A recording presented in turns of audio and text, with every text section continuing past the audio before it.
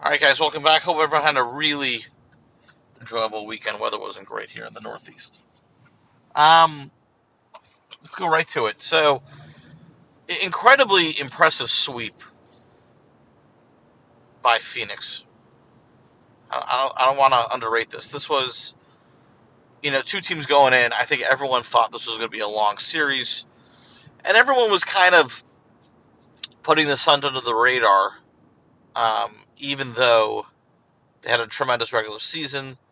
Everyone was still picking the LA teams, and I'm one of them, to win this thing, right? Um, so there's a few things that people need to know. So obviously, look, give credit where credit's due. James Jones. I always say this about sometimes GMs, especially former player GMs. A lot of times they like to draft guys who are like them. They have a soft spot for them if they see themselves in a player coming out. Maybe it's a better version of them, what have you. A lot of examples of this. I remember when one of John Paxson's first moves as GM of Chicago, he goes ahead and drafts Kirk Hinrich. Now, Hinrich was a far better defender than Paxson ever was. But again, a little on the nose. Okay. Vlade Divac, drafts a forward center that goes after Bagley. And Danny Ainge, he was interested in Yuri Welsh. Obviously, the moves he made wasn't really so pro that, but you see this from time to time with former player GMs. James Jones is no different. One of the bigger moves he had done since being a GM, which was only a few years, was getting Cam Johnson early in the draft. Now, Cameron Johnson,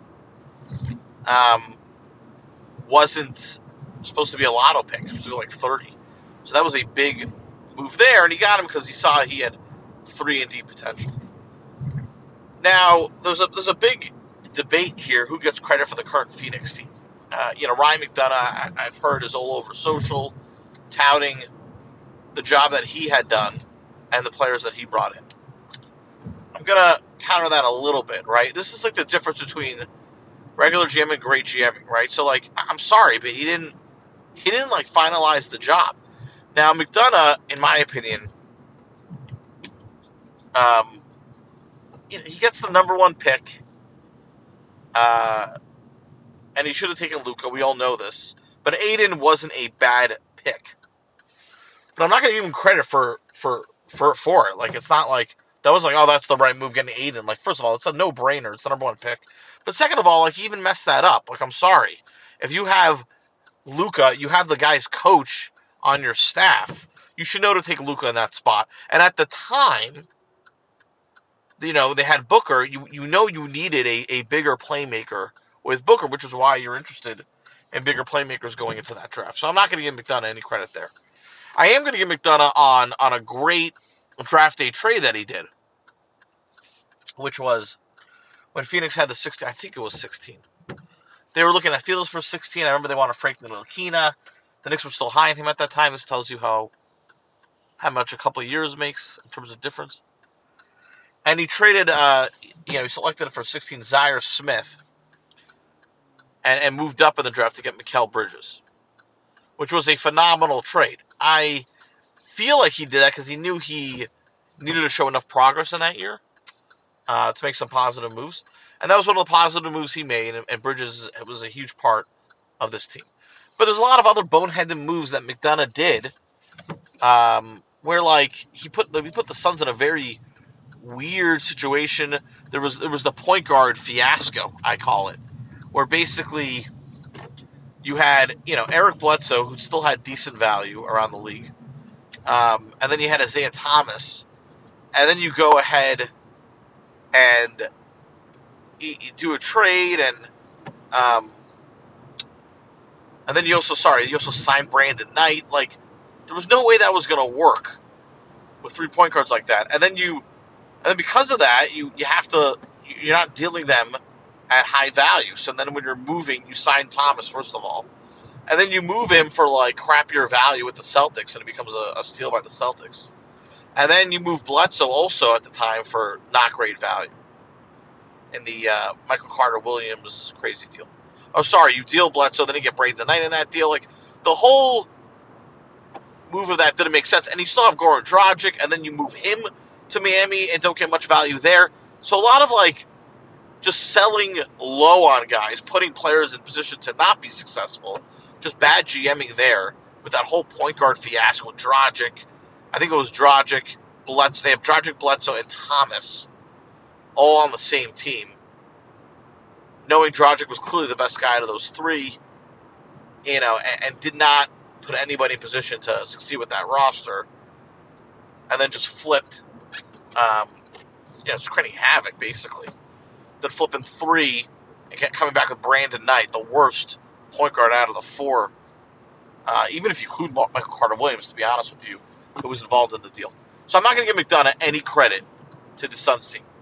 I think it was like there's a fine line sometimes in GMing, and there's unique moves that you do that really put it over the top. So one of them was the Jay Crowder signing and we said at the time, was one of the most under-the-radar signings. People totally underrate two-way players, and I know it's a tired term. When I say two-way, I mean guys that are going to really go after it defensively. You can throw them on the opposing team's best player, and they have a shot. First of all, they have some offensive game. They can shoot or play make a little bit, and they can be your third or fourth option even in an offense. So Jay Crowder was huge for the Suns, and it's combined with a couple of adjustments that the coaching staff made, which is also worthy of credit. Obviously, moving Crowder to a small ball four was beneficial, and bringing Sarge off the bench. Now, that made their first rounder that they got. Again, not every move needs to be stellar. The first rounder they got, Jalen Smith, the backup center, has been rendered useless. He's not playing because you got Kaminsky, who needs the space, and you got Crowder who's playing small before, and that means Sarge is your backup five, basically. So you move the rookie out of the rotation, but fine. You didn't even need that. The biggest move they did, obviously, as we all know, is the Chris Paul move. We keep saying this, but he is so underrated historically.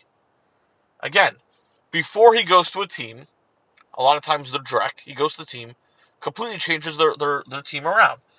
A la Jason Kidd. He's really reminiscent of Jason Kidd in his prime. The difference is Kidd got credit because Kidd did it in the Eastern Conference when it was more noticeable. So he's taking the Nets to the finals for a few years and really the premier player on that team. And then wins the title with Dallas. Chris Paul, he might be moving up on Kidd historically. I'm surprised to say it, but I think it's the case. And the turnaround he's done with these teams is incredible. So to note that and to still take his contract on in your Phoenix, you're not going to still attract major guys, was the right move. The team was ready, especially after that bubble performance, for the playoffs. And there's little moves that James Jones did to create room for Mikal Bridges and some of these signees to do well. So the T.J. Warren move, again, you got to laud an addition via subtraction. So Warren, I like Warren, but he didn't fit in this team. He needs to score his own bucket. He's not really that great of an off-the-ball guy, in my opinion. He kind of needs to be more of the center of the offense a little bit. He could play a little off the ball, but I don't think you're not getting the full course of him. And this is another thing in the NBA. Like, when you're getting a player, make sure you're getting like the full repertoire of what that player brings. It's kind of like in baseball. If you signed a pitcher, like this is a great example. When the Cavs got Kevin Love for Andrew Wiggins. But they're not getting, Kevin Love's not going to be able to post on that team so much because you got LeBron who clog the middle. And he's not going to be as much of a rebounding force as a result. So you're getting the spacing side of Kevin Love. It's like signing a pitcher who's got 5 pitches, but he's only allowed to use 2 or maybe 3 of them. Now, that pitcher's still good, but he's not as good as he is unless he has the 5 pitches. So if you're picking up a guy and you're not going to let him be his true self, he can only be a shell of it to an extent, or only use certain capabilities due to the players you have in your roster, he won't be as impactful. And you see this, sometimes it doesn't make that much, it doesn't matter so much like for role players. So like Dario Saric, as an example, you know, he's a guy that can post, he can do a little thing, but again, like, I'm fine with, like, you know, getting rid of one of his pitches because I just need him to play a specific role. But for starters, for guys you're going to pay a decent amount of money to and you're evaluating differently, you got to take that at least into account. It's okay to do it for the Chris Bosches of the world, for the Love, which is the best example. But you just got to take it into account when you're evaluating that player on both sides. And then if you're picking up that player as a new GM, know that, hey, he's got these two pitches that the other team weren't using. Maybe you can use it for your roster. Kevin Love's that guy now, a little bit. But there's other talents that could be that guy. So TJ Warren, to me, it was kind of that guy a little bit, an awkward situation. Good unload by Phoenix, and getting that pick was also good as a result. So I'm going to give the credit to Jones because he did. If he's not GM and McDonough does not do the Chris Paul deal and does not sign Jay Crowder, this is a completely different team. I don't think they make the playoffs. I mean, like, maybe they're in the play-in and people are like, oh, they're young and exciting. And is that better for them long term? I don't know. Probably not. But you got Chris Paul at a massive discount when you did the trade for him because of his contract. McDonough's not doing that deal. I'm not giving these GMs that come in, like, and again, Brian Colangelo did the same shit with the Raptors when they won the title. Okay? Well, look at that roster, you know, who got Kyle Lowry? I did. Okay, yeah, no, it was a solid move. Okay? Not everything you did was bad. The big things you did were pretty bad. Okay? I got Kyle Lowry, guys. He was a major part of that team. There is no way in hell. Does Colangelo have the cojones, the wherewithal, everything like that, to go after the Kawhi Leonard deal? I don't know if he does. Does he do the Valanciunas for Gasol deal, which is an underrated deal? And again, in hindsight, it looks great for Memphis because Valanciunas is still playing at a high level. But the Raptors got the title. Masai is the one that made the massive risk. Does he do? Does he reverse the Rudy Gay deal? Probably not, because he's stubborn AF, and he's going to double down on some of his mistakes. And for those of you not, you know, following at home, nor should you, it's the freaking Raptors. What they did basically was Masai just basically undid the Rudy Gay deal. So if you remember, Brian Colangelo trades, I believe it was Ed Davis and Jose Calderon for the disgusting contract that was Rudy Gay. They try to, you know, I think Colangelo realized that this is the only way we're going to get a star player, blah, blah, blah, blah, blah. Even though he's not a star player because he wasn't that good. And then Masai comes in, and he's like, and he undoes the deal. He deals Gay to Sacramento for a package around like Gravis Vasquez and Patrick Patterson. But it opens up Toronto, makes them a deeper team. And then, you know, they make a playoff run as a result. All right, and then they leave room for Terrence Ross to get minutes and develop him a little bit. But it puts the team in far better position. So what I'd say is, like, don't let these GMs fool you that come back after the fact if a team was really good, right? There's a reason why they got fired, okay? There's a reason why. And that's the lesson here. It's subtle. It's subtle moves you need to do, but they're clear, like, you know, if you get the guy, you get the underrated free agent talent, you do the right little veteran trade, boom. You transform a team, there's no question. You know, and I just don't appreciate the GMs coming in after the fact that are like, well, hey, look at the team I built. You know, it's pretty impressive. And sometimes you got to give them a chance. You got to give them room. So a good example of giving GM room to, like, let's see what this painting looks like at the end is Atlanta with Travis Schlenk. So Travis, it gets burned a little bit for the Luka Young deal. You know, I get it. Like, it's still okay for both teams. It's definitely better for Dallas. I'm sorry, Kool-Aid, like, everyone would agree. Luka is better than Trae Young.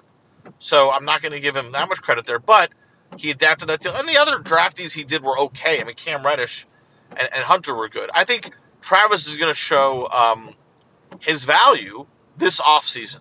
They're kind of like the Phoenix of the East a little bit. But they need to make, if I'm Atlanta, this is the time to make an aggressive move. Even I know you got Hunter, coming off of surgery potentially, but he's going to have value. Cam Reddish is going to have value, and Hunter and Reddish don't really fit on this team. If you're going to keep Collins long term, and you just drafted Akungo, so you got to play him a little bit. I don't know if I trade him yet. I mean, you just drafted him for God's sakes. But Capella, Collins could work. Obviously, Herter's in there, Gallinari. You're building yourself a nice little group.